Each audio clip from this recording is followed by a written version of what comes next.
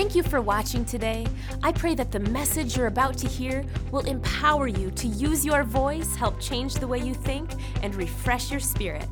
If you'd like to follow along with Pastor's notes, you can find them on the on-demand page of walkingbyfaith.tv or on our app, where you can also submit a prayer request. Today, we're starting a new series, The Law of Faith. Just like the world has laws like the law of gravity and the law of motion, the spiritual realm also has laws.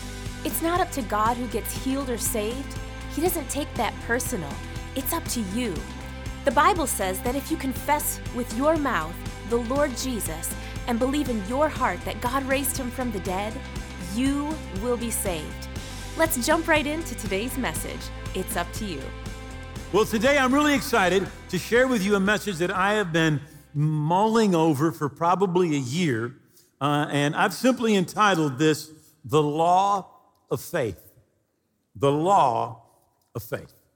Now, to begin with, I'd like to go to Hebrews chapter 9 and verse 12, where it's talking about redemption, what Jesus has done for us.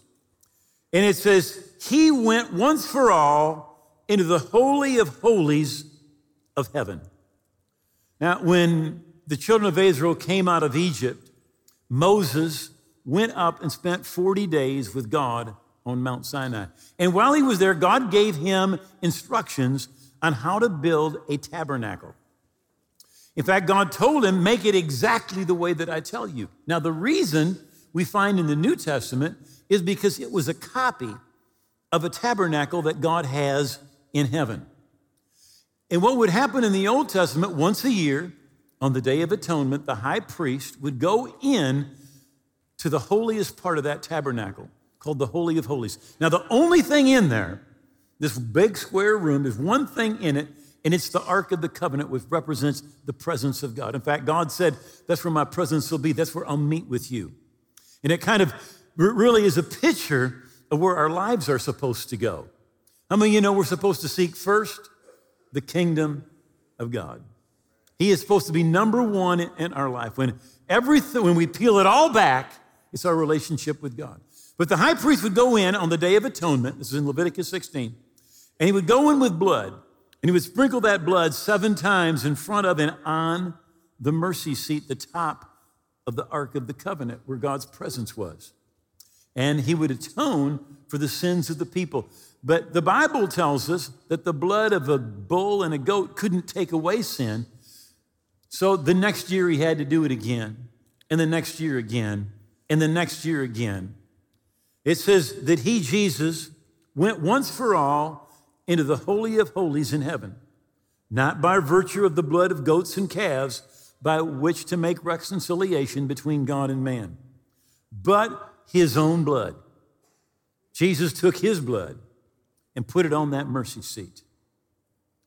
Having found and secured a complete redemption and an everlasting release. Notice those two phrases, complete redemption and everlasting release. Now, when the Bible says that Jesus obtained for us a complete redemption, what it means is this: there is nothing left out. Everything is covered. God thought of everything. You or I will never go to God and say, God, this is my problem. And God go, what are we going to do? We never thought of that. No, it was covered, right? This is a complete redemption. You say, yeah, but what about this? It's covered. But what about that? It's covered. What about? It's covered. It is complete. God did not overlook anything, and it secured an everlasting release. That means the release that was in the first century is for the 21st century. That means that what you get one day, you don't need to lose and re-get later. Right? That it is an everlasting release. But Jesus purchased a complete redemption. Now, we can look in Peter and see the same redemption talked about, and it brings it in, just mentions it a little bit differently. And in 2 Peter 1, verse 3, it says, as his divine power has given to us all things that pertain to life and godliness. Now notice, first of all, he has given. Past tense. This isn't something we got to talk God into. So often we go to God and we think we got to get God on our side, get God to understand our situation, talk God into doing something for us. But the truth is, he has given. He has done everything that's already needed. Now it says all things that pertain to life, that's your natural life, and godliness, that's your spiritual life. So it's just not spiritual things, it's natural things and spiritual things. And they've already been provided for, right? And it's through the knowledge of him who called us by glory and virtue. In other words, if we don't know about these things, we're not going to be receiving them. We have to have an understanding. The Bible says, my people are destroyed for a lack of knowledge. But he secured a complete redemption, an everlasting release. In other words, Jesus does not need to come back and do something again like the priests in the Old Testament had to go back every year. Jesus did it once. And it is a complete redemption, and it is everlasting. It is eternal. It is done. That's why when Jesus was finished, the Bible says he sat down, Hebrews 10:12. But this man, speaking of Jesus, after he had offered one sacrifice for sin forever, sat down at the right hand of God. Now, Jesus did not sit down because he was tired. Jesus didn't go, oh man, I just whipped the devil. I just been to the cross. I've been raised from the dead and I've defeated the devil. I'm so worn out. I'm going to sit down and rest. No, the reason Jesus sat down is because he was finished. He had secured a complete redemption. He had defeated the devil at his own game. So we don't need to go to God and beg God to do something and cry and say, oh God, look at my problems. Oh, this is going wrong. And God, look at this. God, please, please, please. God wants to move on your behalf more than you want God to move on your behalf. And everything that was needed for him to do it, everything that has to do with your natural life and your spiritual life, both, already taken care of. He's provided all things that pertain to our life and our godliness. So we don't need to talk God into it. But so often what we don't understand is that we have a part. One of the Old Testament prophets in Psalms 84 said it this way: as they passed through the valley of Baca. I mentioned this a few weeks ago. That Baca really means the valley of weeping. This is the time when everything seems to be going upside down. It says they, that's we, that's us, make it a spring. We make it a spring. The rain also covers it with pools, and they go from strength to strength. The New Testament says it this way: from faith to faith. In other words, God will never design a plan for your life that does not require faith. The plan that God has for you is going to require faith. And you go from faith to faith. In other words, in order for you or I to fulfill our destiny, to go all the way to the end, we are going to need more faith than what we started out with. We go from faith to faith. Our faith needs to keep on growing. So God has done his part. Jesus sat down. Now, what that means is the next person that needs to move, or the next one that needs to move, is us. It's like playing checkers. If you're playing checkers, I play checkers sometimes with my grandkids. When I move, then it's their move. See, God has moved, and now it is our move. He has provided, but what we need to do is we need to respond in faith. The Bible tells us that we are saved by grace through faith. Now, grace is what God has done for us that we did not deserve. And how many of you know we didn't deserve anything? But he's done everything. All things that pertain to life and godliness. Not because we deserved it. In fact, the Bible says, while we were yet enemies, Christ died for us. That's grace. God has provided it for us. But we receive it through faith. We need to respond to what God has done for us. And so often we're simply thinking, well, if it's God's will, it'll happen. Whatever God wants, that's what I want. See, but the Bible does not teach that sort of pacifism at all. Jesus is up on the Mount of Transfiguration. He's there with Peter, James, and John.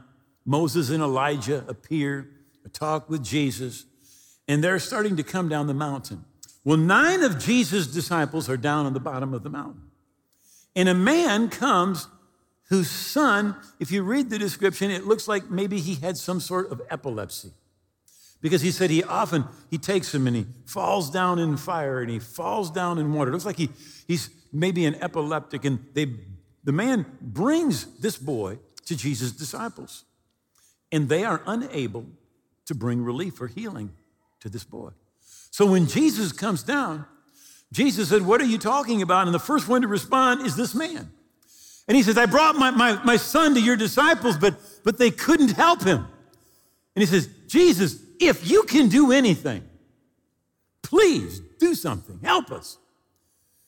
Now, what this man is doing is he's saying, "Jesus, here's my son. Take care of my problem." Now, Jesus' response is, "If you can believe, all things are possible to him who believes." This man's trying to put everything off on Jesus like we try to put everything off on God and just say, "God, do something." And God's like, "I already did something. And now you need to respond to what I've done." And so the man says, "Well, Jesus, help me." Jesus said, "If you can believe, all things are possible to him who believes." And the man responds, and what he says is so interesting. He says, "I do believe." If he didn't have some faith, he would have never have come, would he? He had some faith. He said, "I do believe, but help thou my unbelief." So here's what some people don't get. You can have belief and unbelief both. Because this guy had some belief, but he also had some unbelief. Now, our problem is the unbelief. So often what happens, we have more unbelief than we have belief, and our unbelief cancels out our belief. But it's not that we don't believe, it's just that there's also some unbelief. So he says, "I do believe, help thou my unbelief." So Jesus did not just take and say, "Okay, it's all up to me." He told the man, "You need to do some believing." And the truth is that as New Testament believers, we can and should and will overcome. Revelation 12:11 says, "And they," that's us, "overcome him," that's the devil, "by the blood of the Lamb and the word of our testimony." The Bible tells us, submit to God, resist the devil, and he'll flee from you. So often, we simply assume a posture of passivity and assume, well, whatever God wants to happen is going to happen. But we never resist. We never recognize we have an enemy of our soul. Peter said, "Be sober, be vigilant, because your adversary, the devil, goes about like a roaring lion, seeking whom he may devour. Resist him, steadfast in faith." Romans 3:27. So that was the introduction. So here we go. "Where is boasting then? It is excluded. By what law of works? No, but by the law of faith." The law of faith. The supernatural realm is governed by laws, just like the natural realm is governed by laws. If I take this bottle of water and I let go 100 times, how many times will it fall? 100. Now, if it only fell 99 times and one time it floated, then it would just be a phenomenon. Sometimes it works, sometimes it doesn't work. But because it's every time, it is a law. And just like in the natural realm, we have laws, The spiritual realm is governed by laws. And I want to just talk a little bit today about the law of faith. You see, in our thinking, we go to God and we have a prayer petition, and we think God looks at us and says, well, are you holy enough? Did you pray enough? Did you give enough? Have you been to church enough? And we think, well, God looks at us and evaluates us in every situation. And if we don't see the answer that we were anticipating, we'll then we think, well, I just didn't measure up, or it wasn't the will of God, or something went wrong. It's amazing how much stuff we blame God for that God has nothing to do with at all. I remember, well, this is probably 30 years ago. There was a young couple in church, and they had a child that was born and lived only for a few moments. And I did not officiate at the funeral, but I went to the funeral, and the minister that was officiating, he said, now, the reason that this child died was because God knew that this child was going to grow up and be real rebellious and do a lot of terrible things. So God just killed him and took him while he was still nice and innocent. And I did not, but I wanted to stand up and shout. You see, you've been to funerals and heard things like, well, God needed them in heaven. Well, God wanted another angel. And by the way, you don't die and turn into an angel. I mean, I literally heard this. I was at a funeral, and the pastor said, well, God needed another flower in heaven. And took him. And people just assume, well, it was just God's will. Everything that happens is God's will. And you just live a certain amount of time. You heard about the person who said, we're going to fly in a plane for the first time. And I'm just concerned, but what if I die? And the guy said, well, we got the pilot up there. Don't worry about it. And he said, well, what if it's his turn to die? What if it's his time? Like there's just a certain time. And when it's a certain time, then, you're going to die. Ecclesiastes says this. It says, don't be overly wicked nor foolish, lest you die before your time. Lest you die before your time. It's not saying there's just a certain amount of time and then you're going to die. When we talk about this, usually people go to Psalms 90. And this is Moses, one of Moses' Psalms. The children of Israel have rebelled against God. And they said, we can't go in to the promised land. It'd be better for us to die in the desert. So God said, all right, every one of you from 20 years old and above, you're going to die in the desert. And then Moses wrote this song. It says, the days of our lives are 70 years, or if by reason of strength, they're 80 years. It says, for soon we're cut off and we fly away. He's saying there, 70, or if by reason of strength, he says, even here, he says, you could lengthen the time that you were going to live.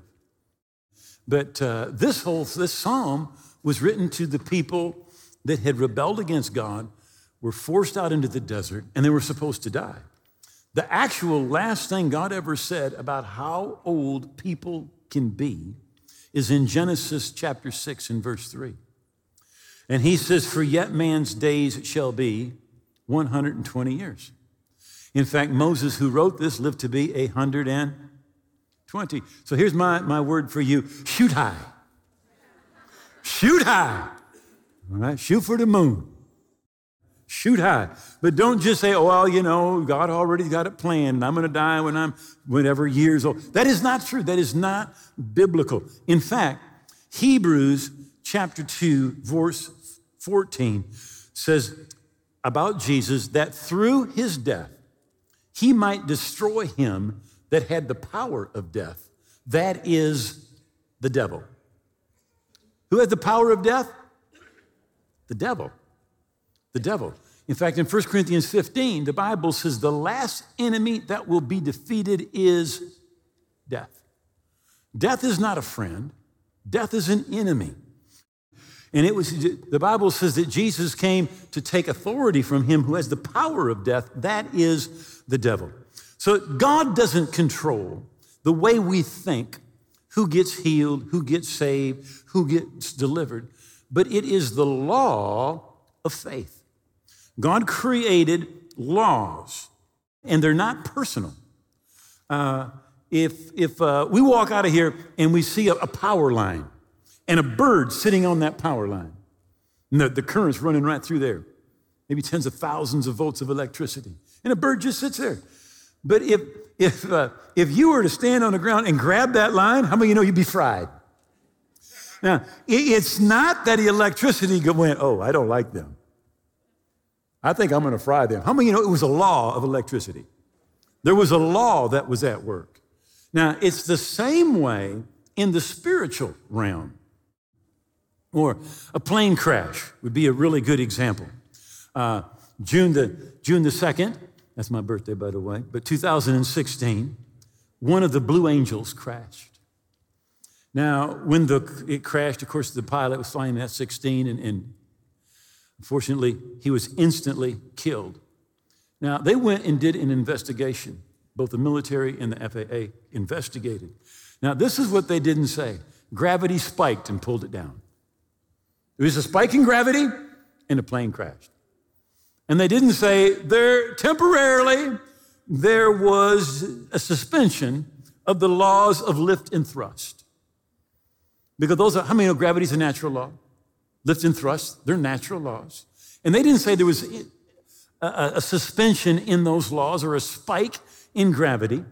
They simply said, look, it was pilot error. Here's what he did. Here's what he should have done. The laws work all the time, the natural laws, but so do the spiritual laws. And this is why many people try to make a deal with God, because they think it's personal. They think God is personally checking them out. But remember, listen, you are saved by grace. Grace simply means it's what you don't deserve. It doesn't mean God checked you out and said, oh, they're good, I'm going to save them. No. This is totally impersonal. So people, they come to God and they say, oh God, if you will do this, then I'll go to church. If you'll do this, then I'll do that. And they try to make a deal with God, assuming that what's happening is God is evaluating their situation. God doesn't do it based on your behavior. He does it based on Jesus' behavior. That's why it says, for example, in John 14, and whatever you ask in my name, I will do, that the Father may be glorified in the Son. If you ask anything in my name, he said, I'll do it. John 16, and in that day, you will ask me nothing. Most assuredly, I say to you, whatever you ask the Father in my name, I will do it. And notice it says Jesus' name. You know what we do? I've heard so many people pray this way. I try not to laugh when they do, but they'll pray a prayer and then they say, for Jesus' sake. Look, you cannot con God. It is not for Jesus' sake, it's for your sake.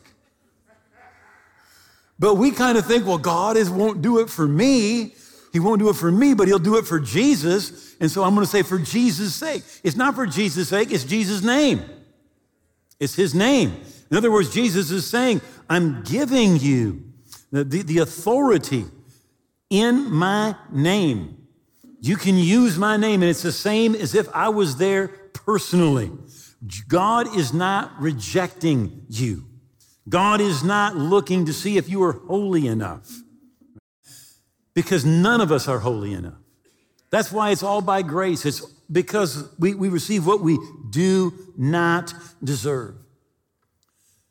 Another part that we sometimes do when it comes to prayer, and this is kind of like a cop-out, but we'll pray, and let's just say we're praying for somebody who's ill, and we say, Lord, heal them if it be thy will. If it be thy will. Now, literally, that is like the biggest cop-out ever. It's like a badge of unbelief. Saying, I don't really believe, I don't know, but faith begins where the will of God is known. Faith begins where the will of God is known. You say, well, what should I be thinking then? What should I be knowing? Well, Psalms 103 says he forgives all your iniquities and he heals all of your diseases. That his name is, I am the Lord that healeth thee. That the New Testament says that he himself bore our sicknesses, carried our diseases, and by his stripes we were healed. See, we need to know the will of God. Now, the best way, of course, it's the Word, and to look at Jesus. In Hebrews chapter 1, it says he is the sole expression of the glory of God, the light being, the outring or radiance of the divine. Another translation says he's a perfect mirror image of God. Now, I don't know about you, but there are parts in the Old Testament that I read and I'm kind of like, I don't get it. Anybody here ever read some of those and you're kind of like, whoa, I don't get that. Well, understand this. Everything that happened there was not the will of God. Example, the Pharisees come to Jesus and they're talking about divorcing their wives for any reason. Jesus said, Moses, because of the hardness of your hearts, permitted you to divorce your wives. But in the beginning, it was not so. He said, it wasn't the will of God, but yet it was permitted. Elijah the prophet has the king upset, and the king sends two different captains of 50 with their 50. And Elijah says, if I'm a man of God, may fire fall from heaven and consume him. And fire falls from heaven and consumes the 100 men plus their two leaders. In the New Testament, Jesus' disciples say to Jesus, when he wasn't being received in a certain town, he said, shall we call down fire from heaven like Elijah? This is what Jesus said. Listen, he says, you do not know what spirit you're of. He said, that's not the right spirit. You see, it happened in the Old Testament, but it wasn't the right thing to happen. But what we can always do is look at Jesus. Look at Jesus. He is the exact representation of God's nature, of God's character. He is the perfect imprint, the very image of God's nature. So there may be things that you don't understand, that I don't understand, but what we can do is we can look at Jesus. Now, in Matthew 11, in verse 12, it says, from the days of John the Baptist until now, the kingdom of God suffers violence, and the violent take it by force. The kingdom of God suffers violence, and the violent take it by force. You know, salvation, when we receive Jesus, we think, well, I'm going to heaven. And that's true. But from God's perspective, you become a part of the kingdom of God. You become a part of the kingdom. Jesus' message when he came was, repent, for the kingdom of God is here. When he arose from the dead and spent 40 days with his disciples, the Bible says he talked to them of things pertaining to the kingdom of God. Now, notice the kingdom of God suffers violence, and the violent take it by force. Why is that? Well, Jesus actually said, fear not, little flock, for your Father desires to give you the kingdom. But he also said that the kingdom of God suffers violence, and the violent take it by force. As New Testament Christians, as part of the kingdom of God, we need to recognize we have an enemy. Peter said, be sober, be vigilant, because your adversary, the devil, goes about like a roaring lion, seeking whom he may devour. Resist him, steadfast in the faith. We will never receive all that God wants for us in the kingdom of God if we just sit back passively and think, well, everything that comes is the will of God. In fact, in Mark chapter 6 and verse 5, Jesus is in Nazareth. It says, now he could do no mighty work there, except he laid his hands on a few sick people and healed them. E.W. Vaughn's expository of New Testament words brings out the fact that these people that were healed had very minor ailments. Matthew talks about the same situation in Nazareth and says, because of their unbelief. Think about this. Jesus had 100% faith, was 100% in the will of God, but he could not do any mighty works because of their unbelief. Their unbelief, their doubt, kept the power of God from flowing. Jesus could not overcome their unbelief. And if Jesus couldn't overcome their unbelief, how many of you know you and I cannot overcome that somebody else's unbelief? It wasn't that God chose not to heal them. It wasn't that God had a bad day. It was because there was unbelief. Now, let me close in Mark chapter 5 real quickly. It says, now a certain woman had a flow of blood for 12 years. Had suffered many things from many physicians. She spent all that she had, was no better, but rather grew worse. When she heard about Jesus, she came behind him in the crowd and touched his garment. Notice it says, when she heard. One of the principles or laws of faith is that faith comes by hearing. Faith comes by hearing. It is so important that we hear the right things. Jesus said that because of the tradition of men, the word of God is made of no effect. You know, if you're hearing a bunch of unbelief and then some faith, and then unbelief and then faith, that doubt is going to be there to undo the belief that you have. But she heard the word of God. She heard Jesus was healing. And she came behind in the crowd and touched him, for she said, if only I may touch his clothes, I will be made well. For she said, when it comes to the law of faith, one of the main principles of the law of faith is that we speak what we believe. Notice this in Hebrews 11. This is verse 3. Faith empowers us to see that the universe was created and beautifully coordinated by the power of God's words. He spoke, and the invisible realm gave birth to all that is seen. So God spoke words, and the invisible realm, the spiritual realm, gave birth or substance to everything that we've seen. So literally everything that is created, listen, the parent force was words. The parent force to everything that's seen was words that were spoken. Now, in addition, Hebrews 1 tells us that he holds all things together by the word of his power. Not only was the parent force words, but all things are held together by words. And listen, everything in this universe will respond to words. And she said, if I just touch the hem of his garment, I will be made well. And immediately, the fountain of her blood was dried up. She felt in her body she was healed of the affliction. Jesus, immediately knowing in himself that power had gone out of him, he turned around in the crowd and said, who touched my clothes? And his disciples said, you see the multitude thronging you, and you say, who touched me? Obviously, there's hundreds, if not 1,000 people around Jesus. He's being touched all the time. But only one person touched in faith. But here's what I want you to notice. Jesus turned around and said, who touched me? Did Jesus know who touched him?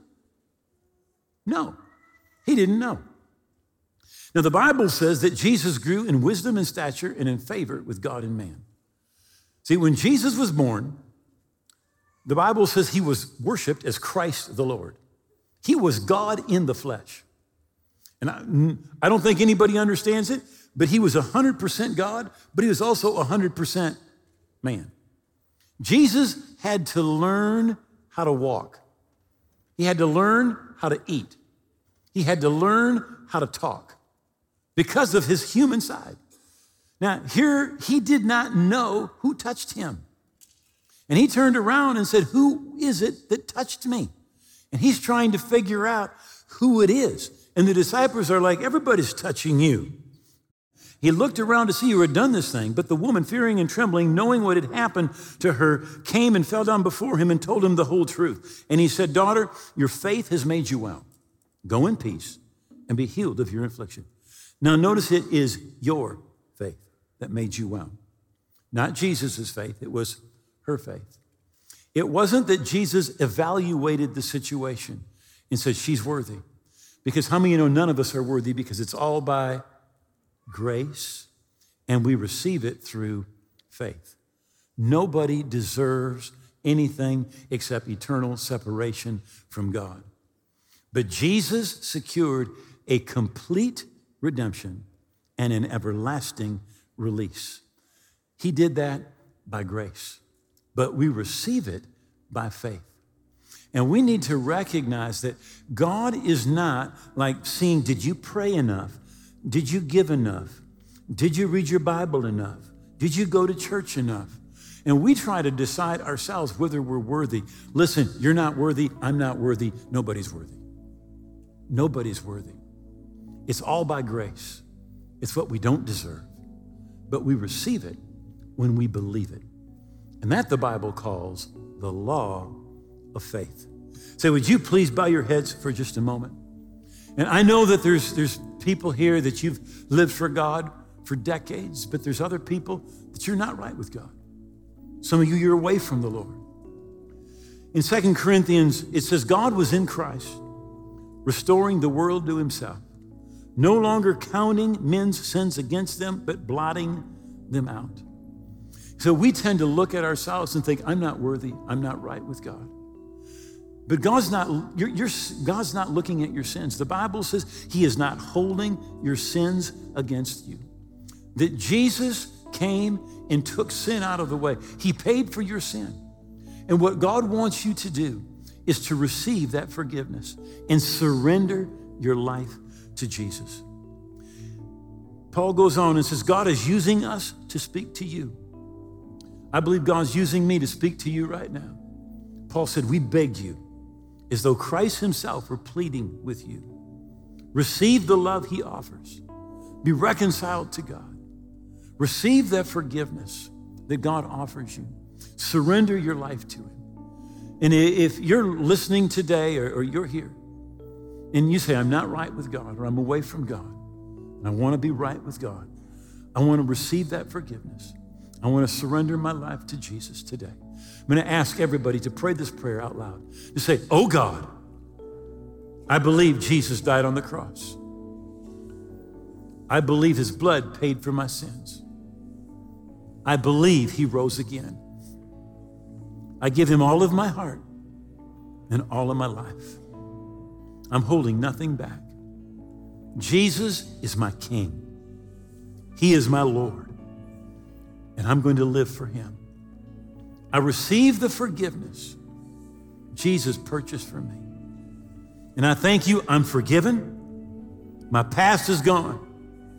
And I'm a part of your family today and forever. In Jesus' name, amen. If you just prayed that prayer with Pastor Dwayne from your heart, God heard your prayer. Congrats on making one of the best decisions of your life. Pastor Dwayne has written a book full of bullet points to help you continue to grow spiritually. We want to give you this book free of charge. Log on to walkingbyfaith.tv and request a copy of this book be mailed to you, or you can download it right there instantly. Plus, it's also available on our app. It's absolutely free and a great resource for you to have. Today's program is available on Roku and Amazon Fire TV by searching Walking by Faith. Or you can check out our app where you can download any message for easy offline listening. Walking by Faith is used to change lives all around the world, on and off the air. We would love for you to partner with us and help make a difference in others' lives by logging on to walkingbyfaith.tv/give.